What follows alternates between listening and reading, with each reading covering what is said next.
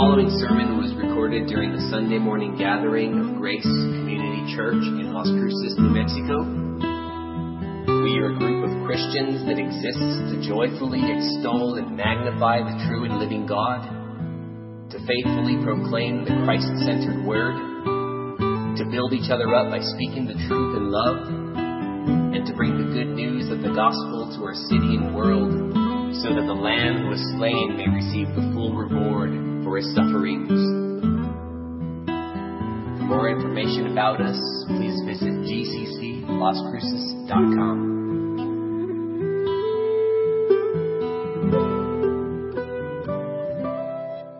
Well, friends, if you'll take your Bible this morning and turn to 2 Timothy.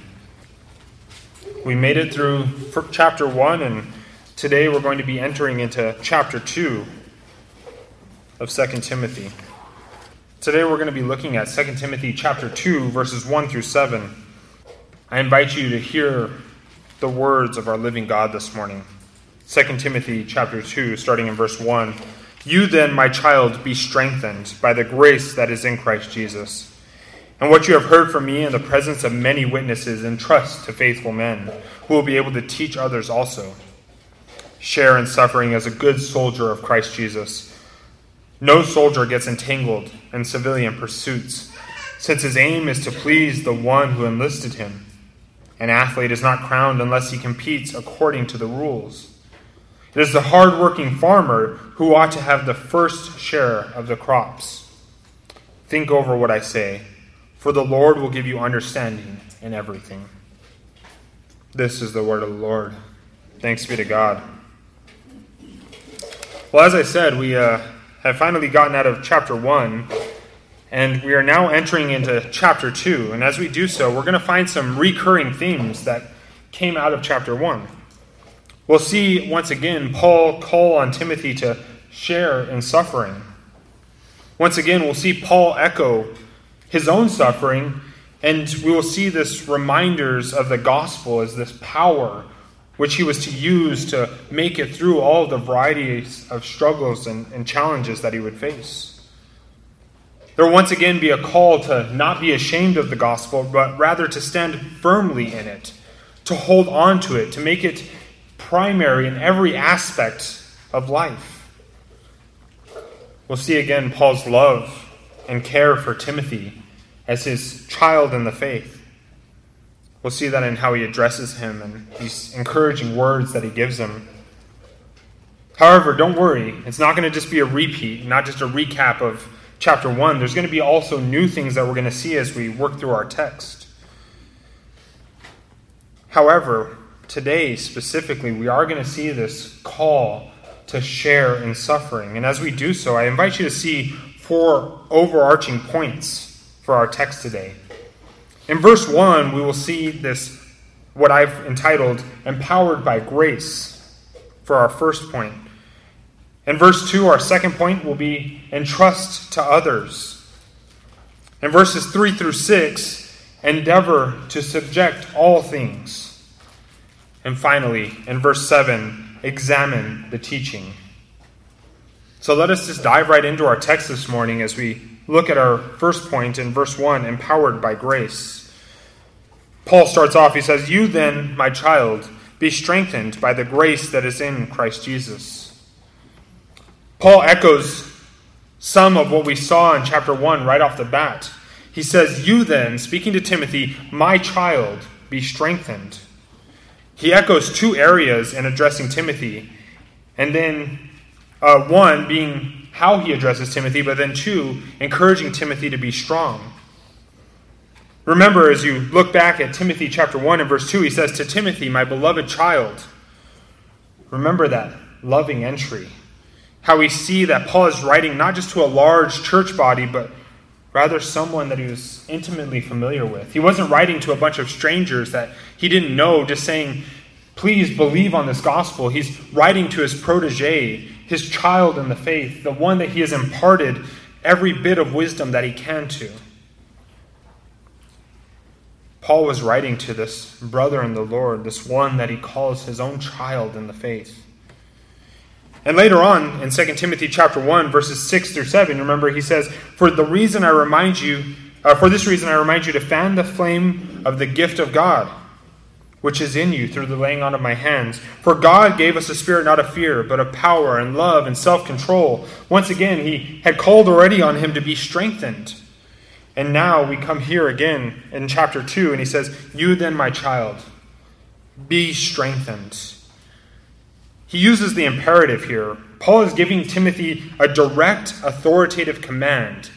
He says, be strengthened. It's not an offer. It's not a question. It's not a, hey, if you're interested, or here's a piece of advice. He says, you be strengthened.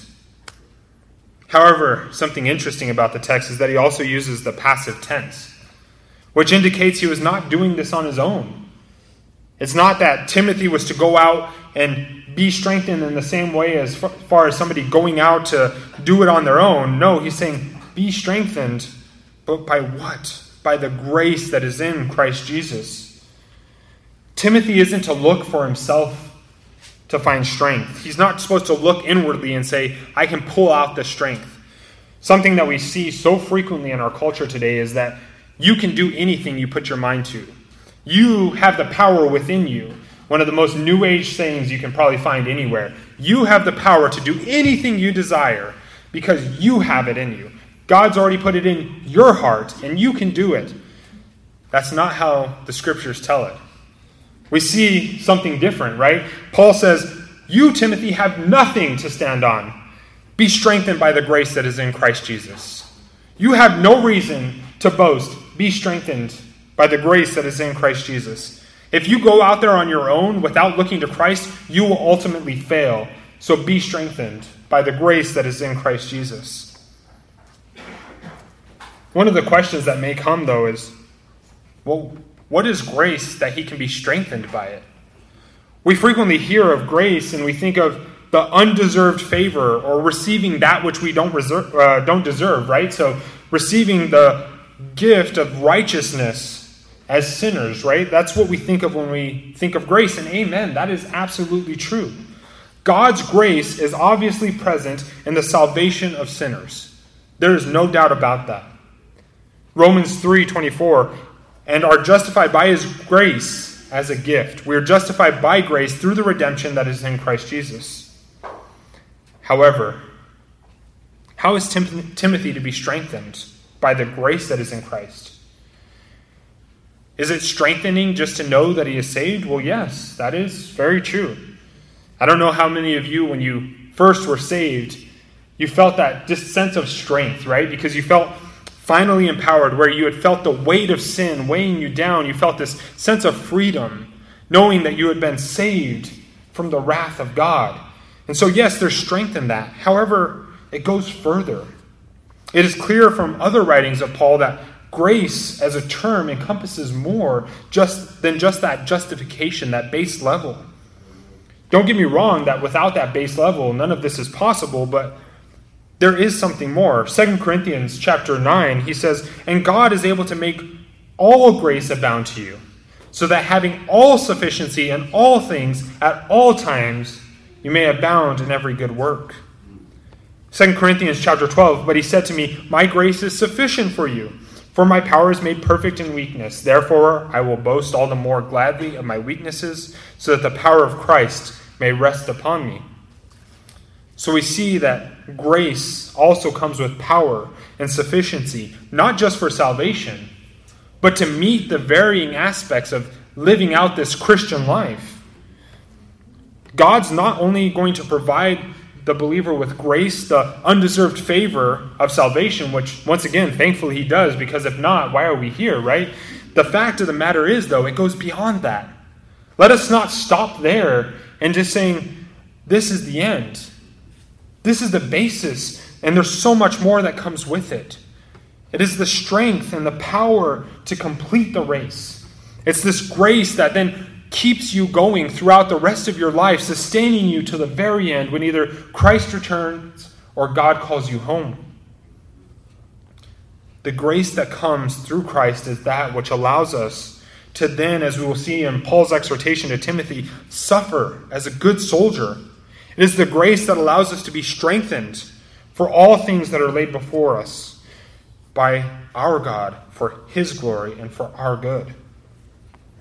So friends, ultimately though, it is experienced through Christ.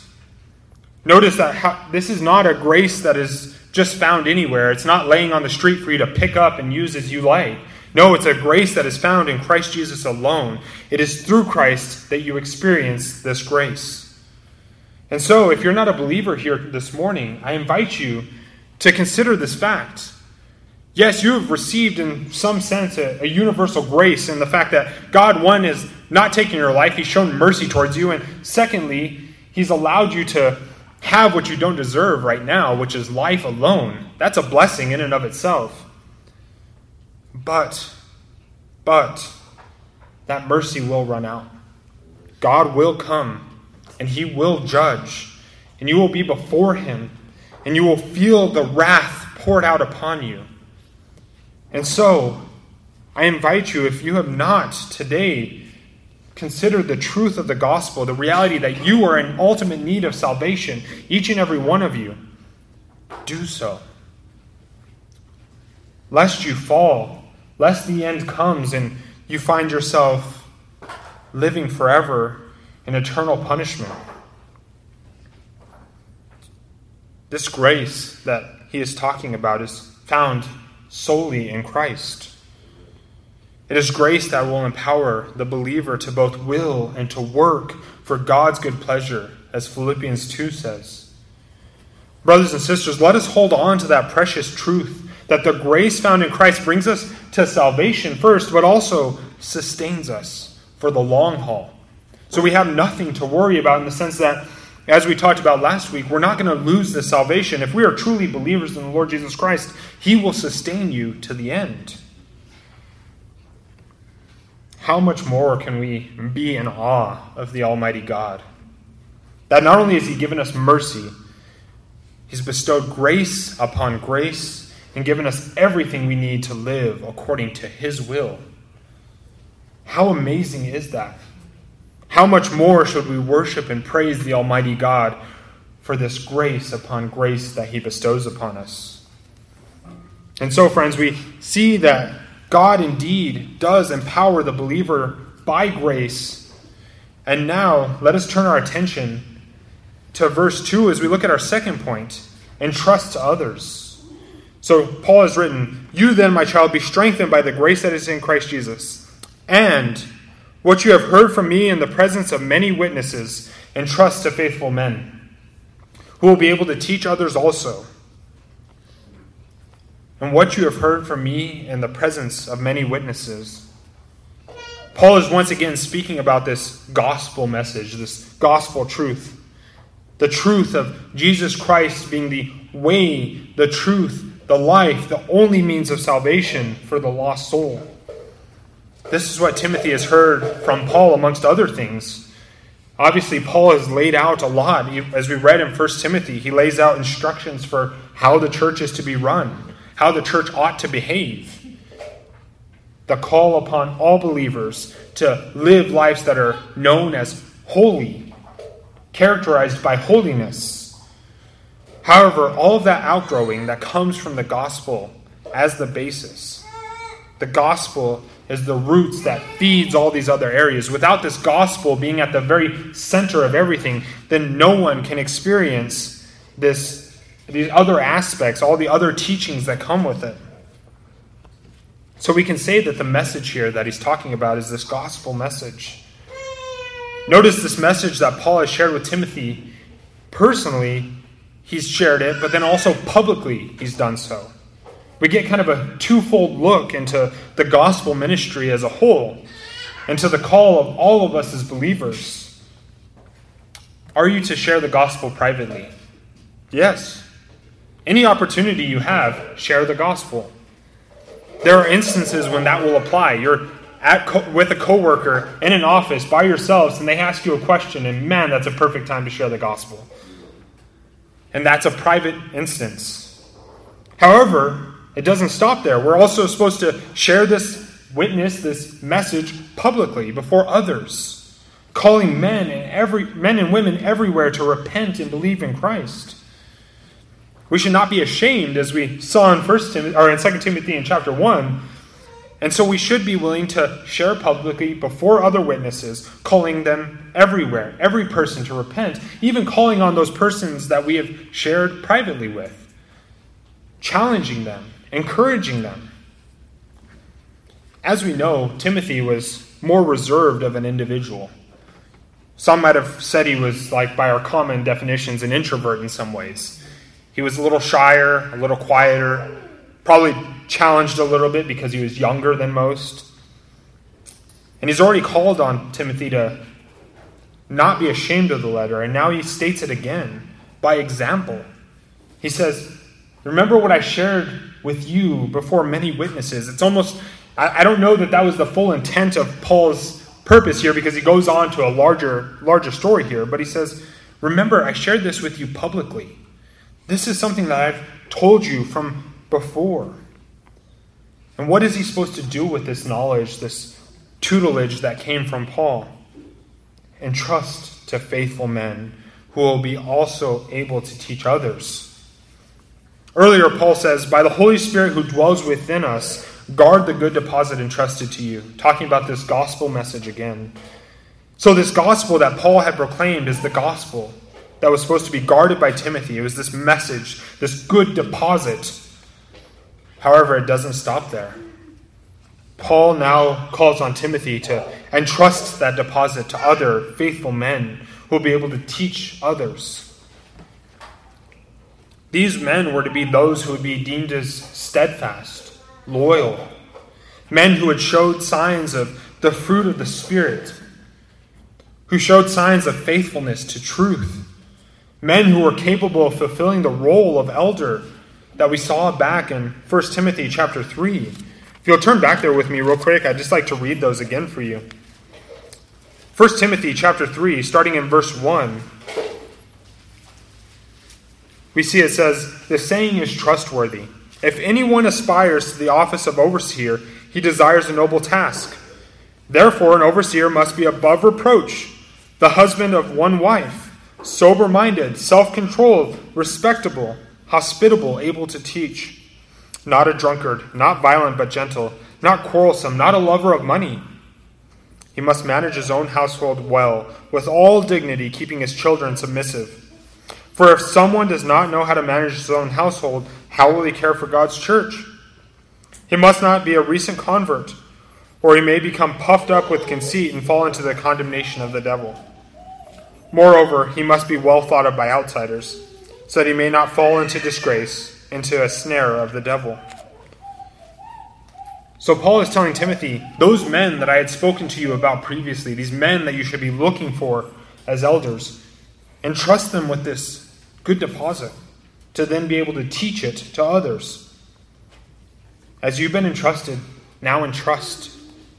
As I have entrusted you, now go forth and entrust others. Bring others into this ministry with you. Paul desired that this gift that he had given to Timothy, this gift of the gospel message that then had transformed all of Timothy's life, would not die out there. Would not just die in Timothy, but would be shared to the world. That there would be others built up in the ministry to go forth and spread this good news. As we read in the high priestly prayer, right? He says, may it not just stop here with the ones that I have brought to you, but may they share it with others. May they go forth and share it out there as well. One of the most dangerous things that can happen for the truth is for it to not be shared. And for others to go into sharing it is necessary. It is necessary. One of the most dangerous things that can happen is if it's not shared. If it stays cocooned in someone, if someone takes it in and then holds it tight and never shares it, then it will never be able to flourish. It will never be able to replicate and go forth. It reminds me of that saying I'm sure many of you have heard. The only thing necessary for evil to triumph is for good men to do nothing. Well, we already know the Lord is going to triumph. What a glorious reality. We can get the sense of how true that statement is, right? If we don't stand up for truth, the truth of the gospel, then this just continues on. These things continue to permeate. Evil continues to work and go. But then what we see is Paul tells Timothy, don't let it stop with you. Entrust others. Allow this to grow. Allow this to duplicate and replicate over and over and over again until one day, now Paul wasn't thinking about Las Cruces, New Mexico, but one day in Las Cruces, New Mexico, there would be a group of believers that would come together around God's Word. Paul wasn't probably thinking about us specifically, but he was thinking about the long-term, eternal continuation of this church, this gospel message. And he says, Timothy, don't let it die with you, brother. Pick up this sword, go into battle, and bring others with you. Share the truth. Now let us not think if we bring others into sharing the truth of the gospel, everything will be perfect. For we see there were even still issues in Ephesus. In chapter 3, just a little later, in verse 8, he says, just as Jannes and Jambres opposed Moses, so these men will also oppose the truth. So talking about men in Ephesus, men corrupted in mind and disqualified regarding the faith. And later on in chapter 4, he says, for the time is coming when people will not endure sound teaching, but having itching ears, they will accumulate for themselves teachers to suit their passions, and will turn from listening to the truth and wander off into myths. But that wasn't just a problem for today. I think we read that sometimes when we think, oh, in the last days, down there, somebody eventually will turn from truth and turn towards various passions and various other things that are not truths, various myths. No, this was a problem in Ephesus. This has been a problem throughout church history. It's a problem in our world today, obviously. However, we can be sure that Timothy did the best to entrust this gospel to other faithful men. How do we know that? We're sitting here today. Because we are sitting here, this gospel has been shared and shared and shared throughout history and found again in the Reformation and brought forth that we could then be here today. That continual sharing and bringing others into the ministry no doubt brought blessing to the church in Ephesus and the surrounding areas. So what does this mean for the local believer and the local church today? It seems more like a command for the minister, right? For the pastor. Go forth and make other pastors. Go forth and make other elders. And yes, it does apply specifically and in a special way to those in the ministry. Men that are in the ministry, elders, pastors, are called specifically to entrust men, build them up, and continue in this calling, in this ministry. But it doesn't stop there. Let's take it to the logical conclusion. We are all a part of the Great Commission. We're all called to share this gospel, to bring this gospel, to baptize the nations, right? To make disciples of all nations everywhere. In addition, we should be building up others to take the gospel and spread it as well. Brothers and sisters, let us not believe that this is solely the duty of the pastor. We're all called to build one another up. We should be training up one another for the proclamation of the gospel in our own areas, in our own circles. If you're in the work world and you have a brother here that knows how they've shared the gospel well with coworkers, may you be built up by the stories and how they have done it, how they've engaged with people. If you are in the home and you've seen a child from another family come to saving faith, ask the question, how did you do that? What brought them the truth? What gospel? How did you do the storyline? Where did you go to make sure that they understood the truth of the gospel, that they might be able to come to saving knowledge? Let us build up one another. Each one of us is gifted in special ways. As we identify those gifts within one another, let us build each other up. More mature believers walking alongside younger believers, encouraging them that they might grow for this ministry, this great commission that you've been commanded to go forth in. So I encourage you, find others to share the gospel with and build one another up in the gospel. Find someone who doesn't know how to share it or who's struggling with the proclamation. Find someone who doesn't know. They know the gospel. They know the truth. They believe it, but they don't know how to go out and tell somebody else about it. They say, how do I share that? What do I say to somebody? How do I bring it up? And for myself and others in the ministry, be looking for men who can be built up and sent out for the continuation of this preaching ministry that the Lord has set out for us. Friends, we've seen now our first 2 points. God's grace empowers the believer, and we've seen that the believer is then called upon to entrust to others the teaching found in God's Word. Now let us turn our attention to our third point, endeavor to subject all things, as we look at verses 3 through 6. Share in suffering as a good soldier of Christ Jesus. No soldier gets entangled in civilian pursuits, since his aim is to please the one who enlisted him. An athlete is not crowned unless he competes according to the rules. It is the hardworking farmer who ought to have the first share of the crops. Paul starts off, share in suffering. Once again, that exhortation that we saw from chapter 1, remember in verse 8, he said, "Therefore do not be ashamed of the testimony about our Lord, nor of me as prisoner, but share in suffering for the gospel by the power of God." Share in suffering. As we've talked about, all believers everywhere will suffer when living according to the sound words that we have found here in the Gospels, in the book, this Word of God. It is not just a possibility, but a promise for the true believer. Suffering will occur. It will be different between individuals. Different regions will have different experiences, but you will suffer for the sake of Christ. So how are you to do that? Yes, by the power of God, but then he also continues here. He says, as a good soldier of Christ Jesus. What does that mean? What does that mean?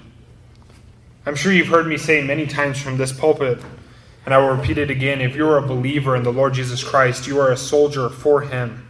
You have been brought into this spiritual battle against sin, Satan, and evil. We've been brought in as soldiers of Christ for the battle for the gospel of truth, for Christ, and for righteousness. So are you a soldier? If you believe in Christ, then yes. Welcome. You're a part of the battle now. It doesn't matter if you are a stay-at-home mother, a person in the workforce, a student, a retiree. Doesn't matter. You are a soldier. You have been enlisted into the battle. You have a job. You are in the midst of an ongoing battle. You're called to pick up your arms and to fight. Ephesians chapter 6, I'm sure many of you have heard this, but Ephesians chapter 6, starting in verse 11, he says, "Put on the whole armor of God that you may be able to stand against the schemes of the devil." We're supposed to put on this whole armor of God. Why would we put on an armor if we're not going into battle? We're going into war. One of those ways to fight, Paul says, is through suffering. A good soldier shares in suffering.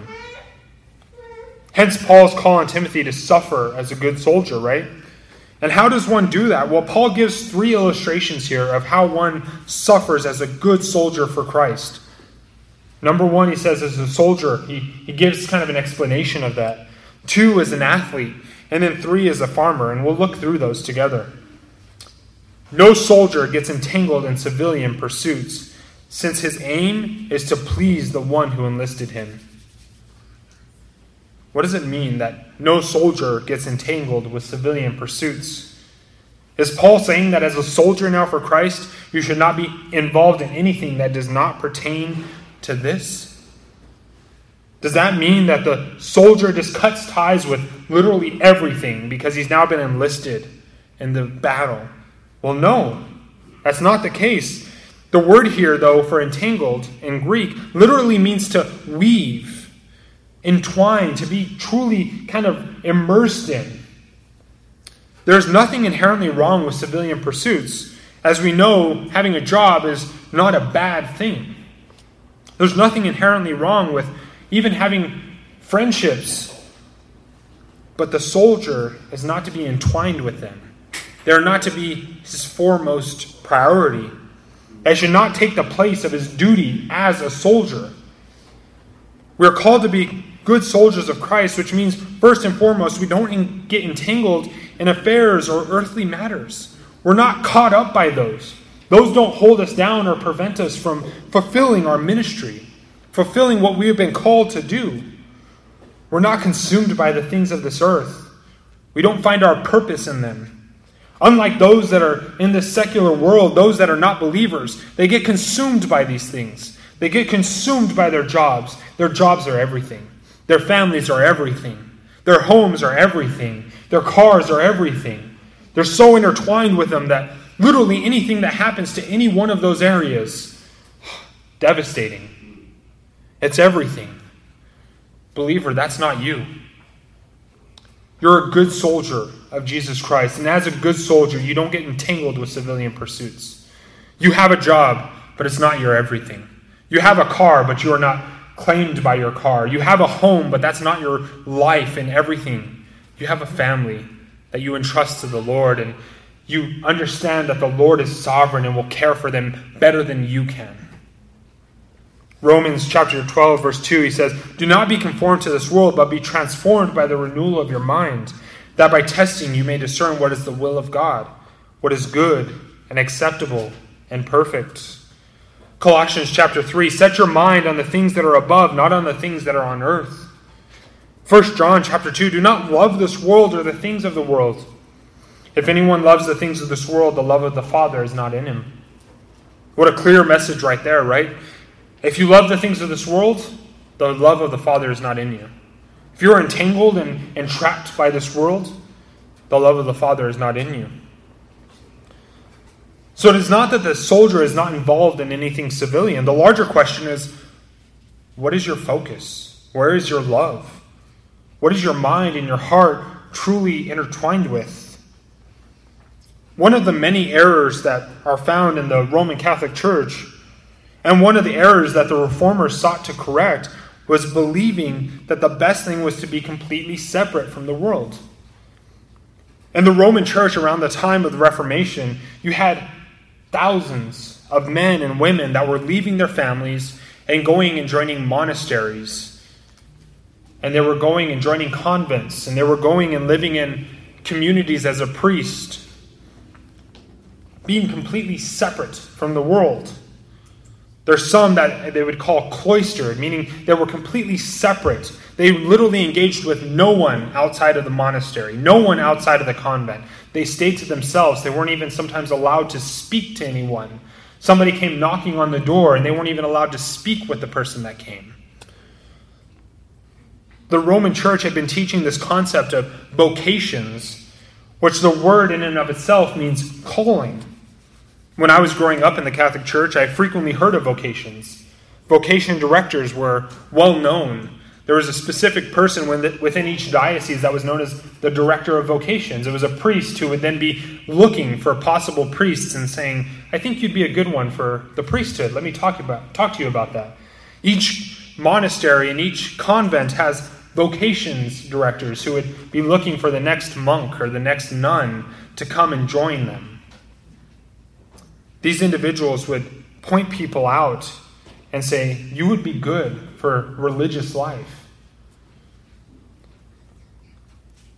And then the church basically took that and said, there's two kind of separating things. There's vocations, being religious, and then there's jobs.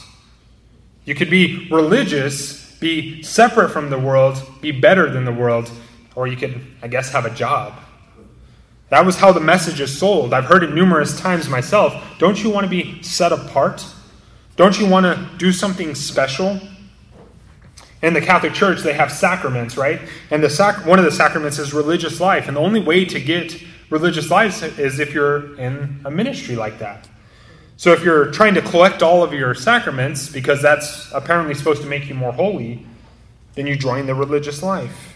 It's the only way that it was possible. So in conclusion, what they were sending as a message and what they were proclaiming as truth was that there was more valuable roles and less valuable roles. Something that was better and something that was lesser. It was better to pursue life as a monk or a nun or a priest than as a farmer.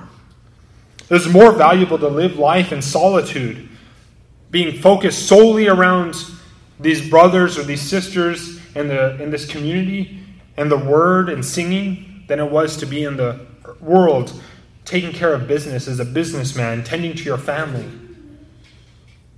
But thankfully, reformers like John Calvin denied this. He was one of the first that argued that religious were not the only calling. Vocation, as a word, didn't just mean religious life. Vocation was what you, as individuals, were called to do by God. That was your ministry. That was your place. He argued for three aspects of vocation. All life is religious life. The gospel is for all of life. God saves the whole man, not just a part of him, not just his job. God saves everything. And work has inherent dignity. There's something special just about working. So this means that we all have a vocation, and we are all soldiers. God has enlisted us as believers into his army to serve him in all areas of our lives. So you don't get to just put on the soldier and say, I'm going to go live now in a convent or in a monastery. He says, no, go out into the world as a soldier, living out your calling.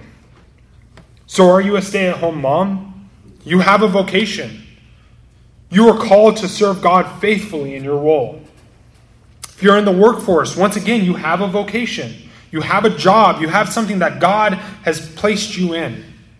You are called to do so well, to serve God faithfully in your role. Are you a retiree? You have a vocation. You are called to serve God faithfully in your role. It will look different from the mom or from the working person, but you have a responsibility. You have something that you are to do. From Ligonier, there was an article that was written about living your vocation. And they kind of laid out 5 areas here, and I just want to share these with you. What this looks like practically to live out your vocation. Focus on the kingdom. Once again, we see as the soldier is called to be not entangled with civilian pursuits, but to have a main focus, right? His main focus being, I desire to honor the one who enlisted me. Wherever I'm at, I desire to honor him. So focus on the kingdom. How do I bring God the most glory?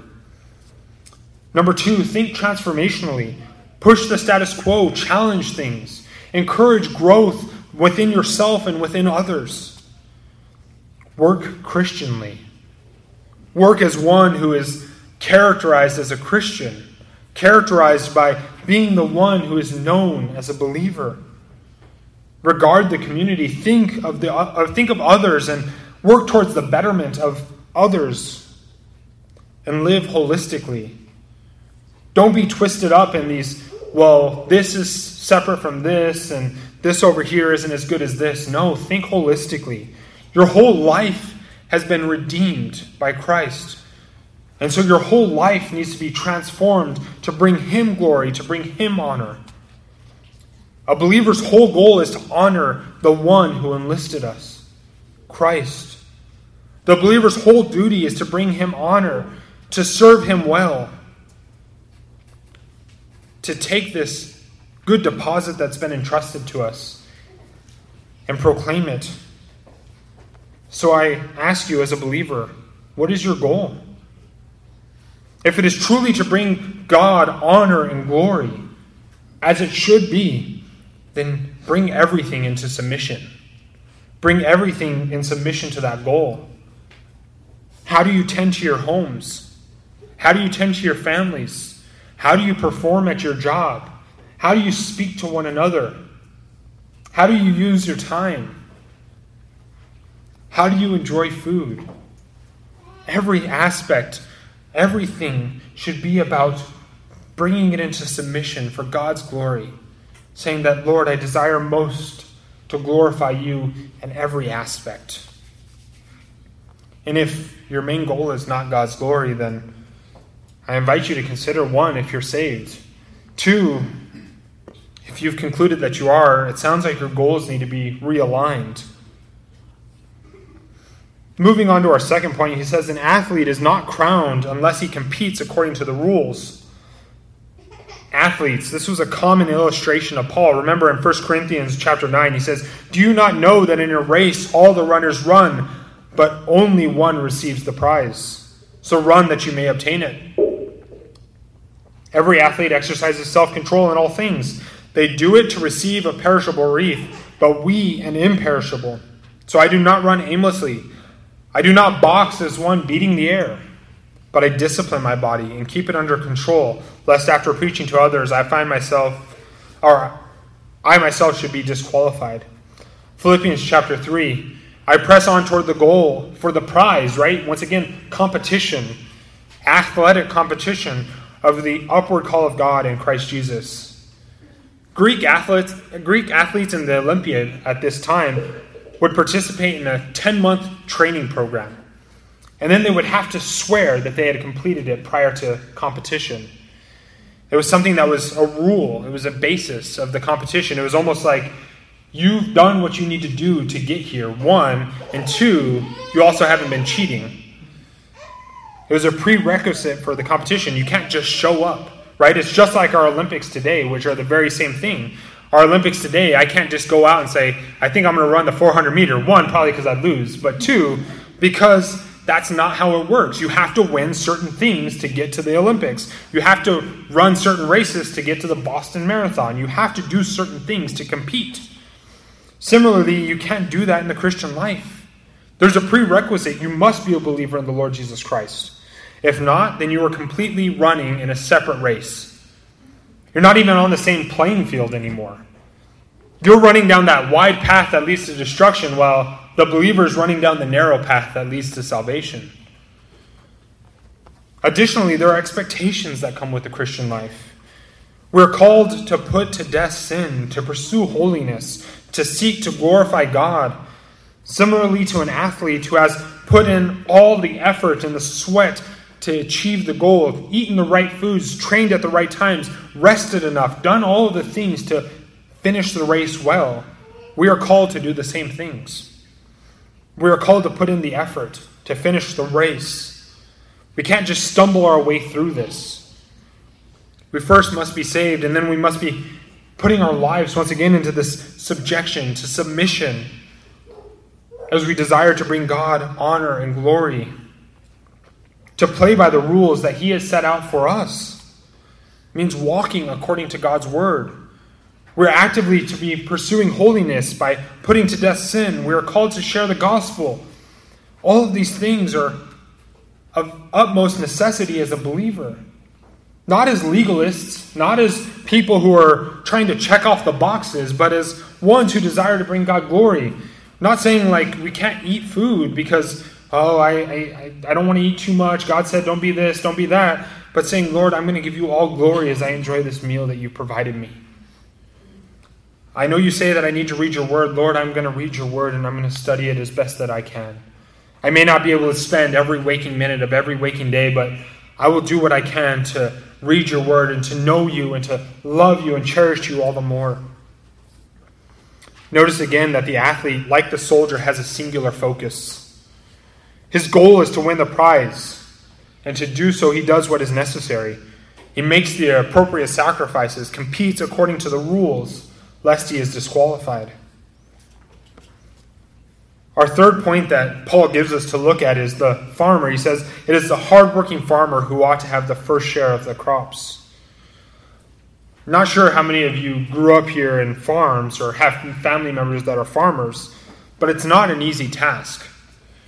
I know that country songs today seem to make it like a fun thing. You get up on your tractor, you got your iced tea in hand, you just ride around all day, right? It sounds great, the sun, the wind, it's a beautiful day, the grass is out there. It seems so nice, right? It's not farming. Farming is much harder work. It's not as simple as hopping up on the tractor. It's tedious. It's laborious. It's challenging. I have a friend who grew up in Iowa, and he talks a lot about his family as farmers, and when it's harvest season, when it's planting season, it's every minute counts. Every second counts. We don't have time to take away from the farm, because if we do that, we lose everything. If I don't plant on time, the crops won't grow. If I don't harvest on time, it might go bad. So there's this process, and there's this pattern, and there's watering that needs to occur, and there's efforts that need to be put in. And even in the off season, you're toiling the sand, and you're going through and you're adding nutrients to make sure that you can grow again the next year, because your family and your livelihood relies on this farm. Everything is working towards the goal of getting the harvest done year by year. Similarly, but in many different ways, it was difficult for a farmer in the time when Paul is writing this. Thankfully, we do have tractors today, but at that time they didn't. But they had similar problems, right? They had early and long hours. Every minute counted. Nothing could be wasted. Constant work and labor, plowing and sowing and pruning and harvesting and storing crops. There were struggles. There was pests that would come in. There was disease, and there was weather changes that couldn't be predicted. There was patience that would be tested. It's not a fast process to grow things. It's a lot of work. It's time-consumptive, and at times it was tedious. Doing the same repetitive process as you picked off the grain, as you went and you cut away at things. It was a tedious process of work. It's an interesting thought in reference to the Christian life. Long hours, constant work and labor, struggles, trials, patience, sometimes tedious tasks as you continue to press towards the goal. It's the same for every believer, and especially for the Christian minister, those that are trying to shepherd a flock. As they put in the long hours, as they work constantly, as they labor and struggle, as they try and find patience, as they deal with people that seem to not be understanding or pushing against everything that is said. Sometimes tedious tasks of going over the same concept over and over and over again, hoping that at some point it'll stick. But notice the farmer has a singular purpose. He has a goal in mind. It's to reap that harvest, that he might have the first fruits of his crop. He is diligently working towards the end, reaping the benefits of his toil. His focus is set. Everything revolves around meeting that goal, knowing that his very livelihood, the livelihood of his family, depends on his work. How applicable for us as believers. How much focus should we put as we pursue our end goal, knowing that we will reap not just a harvest, not just some grain to eat, but we will reap the most amazing harvest as we enter into the eternal presence of God. We don't just have a meal to look forward to. We have something even more special.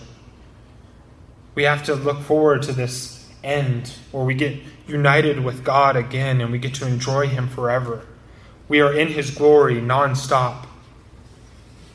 So it seems that Paul uses these illustrations to bring to mind the reality of having this central focus.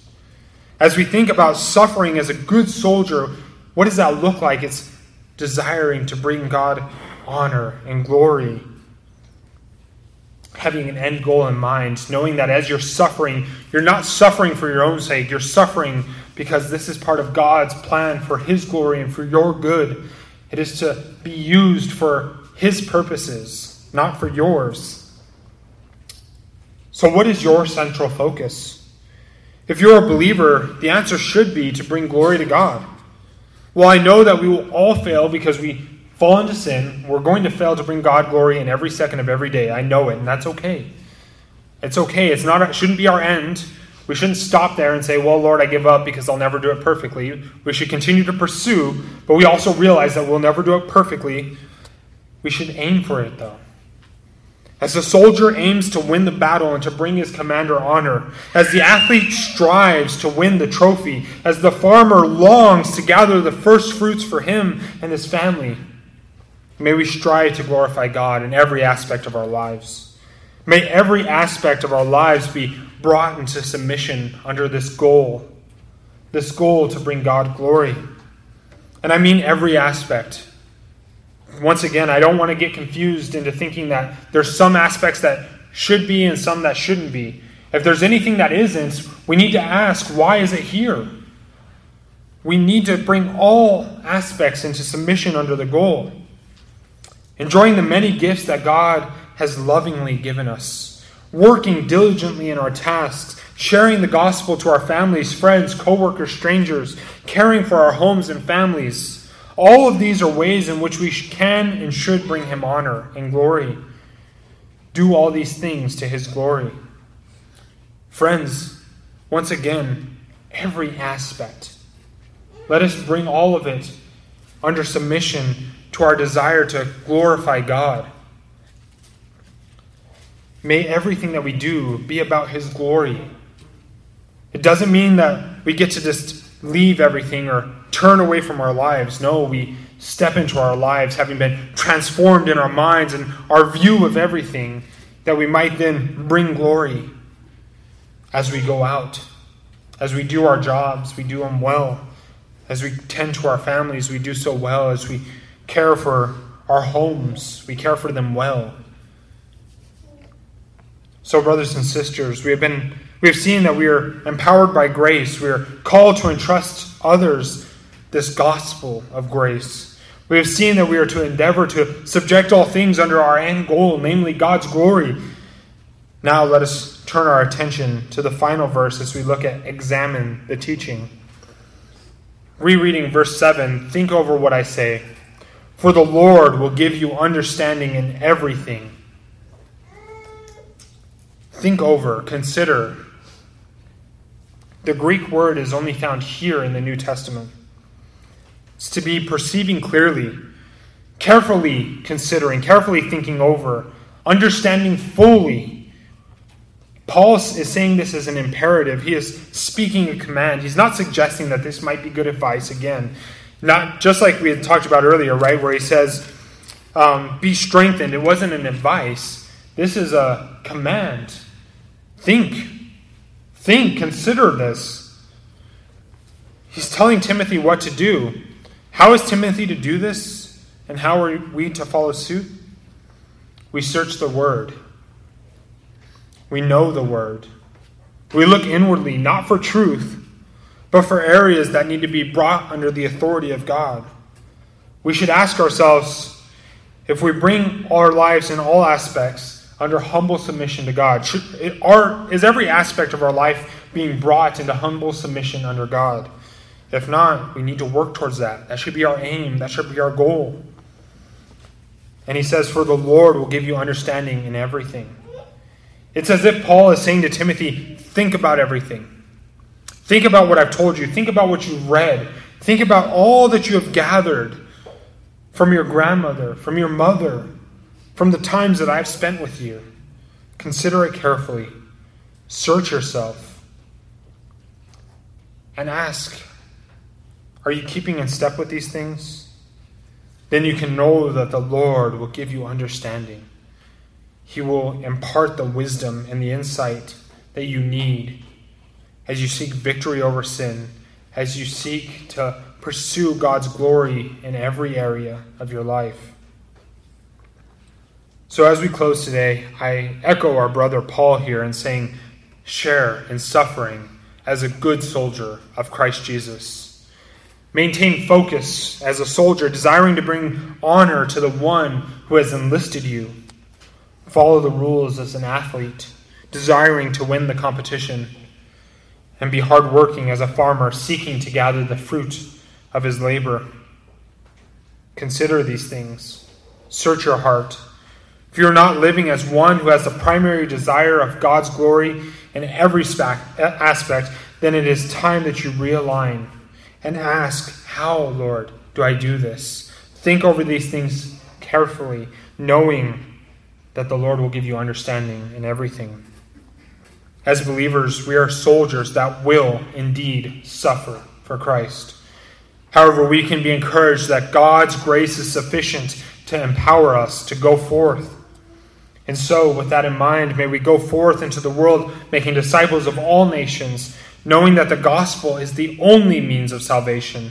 May we submit our lives wholly and solely to the one who saves, that we might finish this race well, and one day be united once again with the Father in heaven along our brother Paul and our brother Timothy, knowing that we've finished the race well, that we've kept the faith. And let us pray.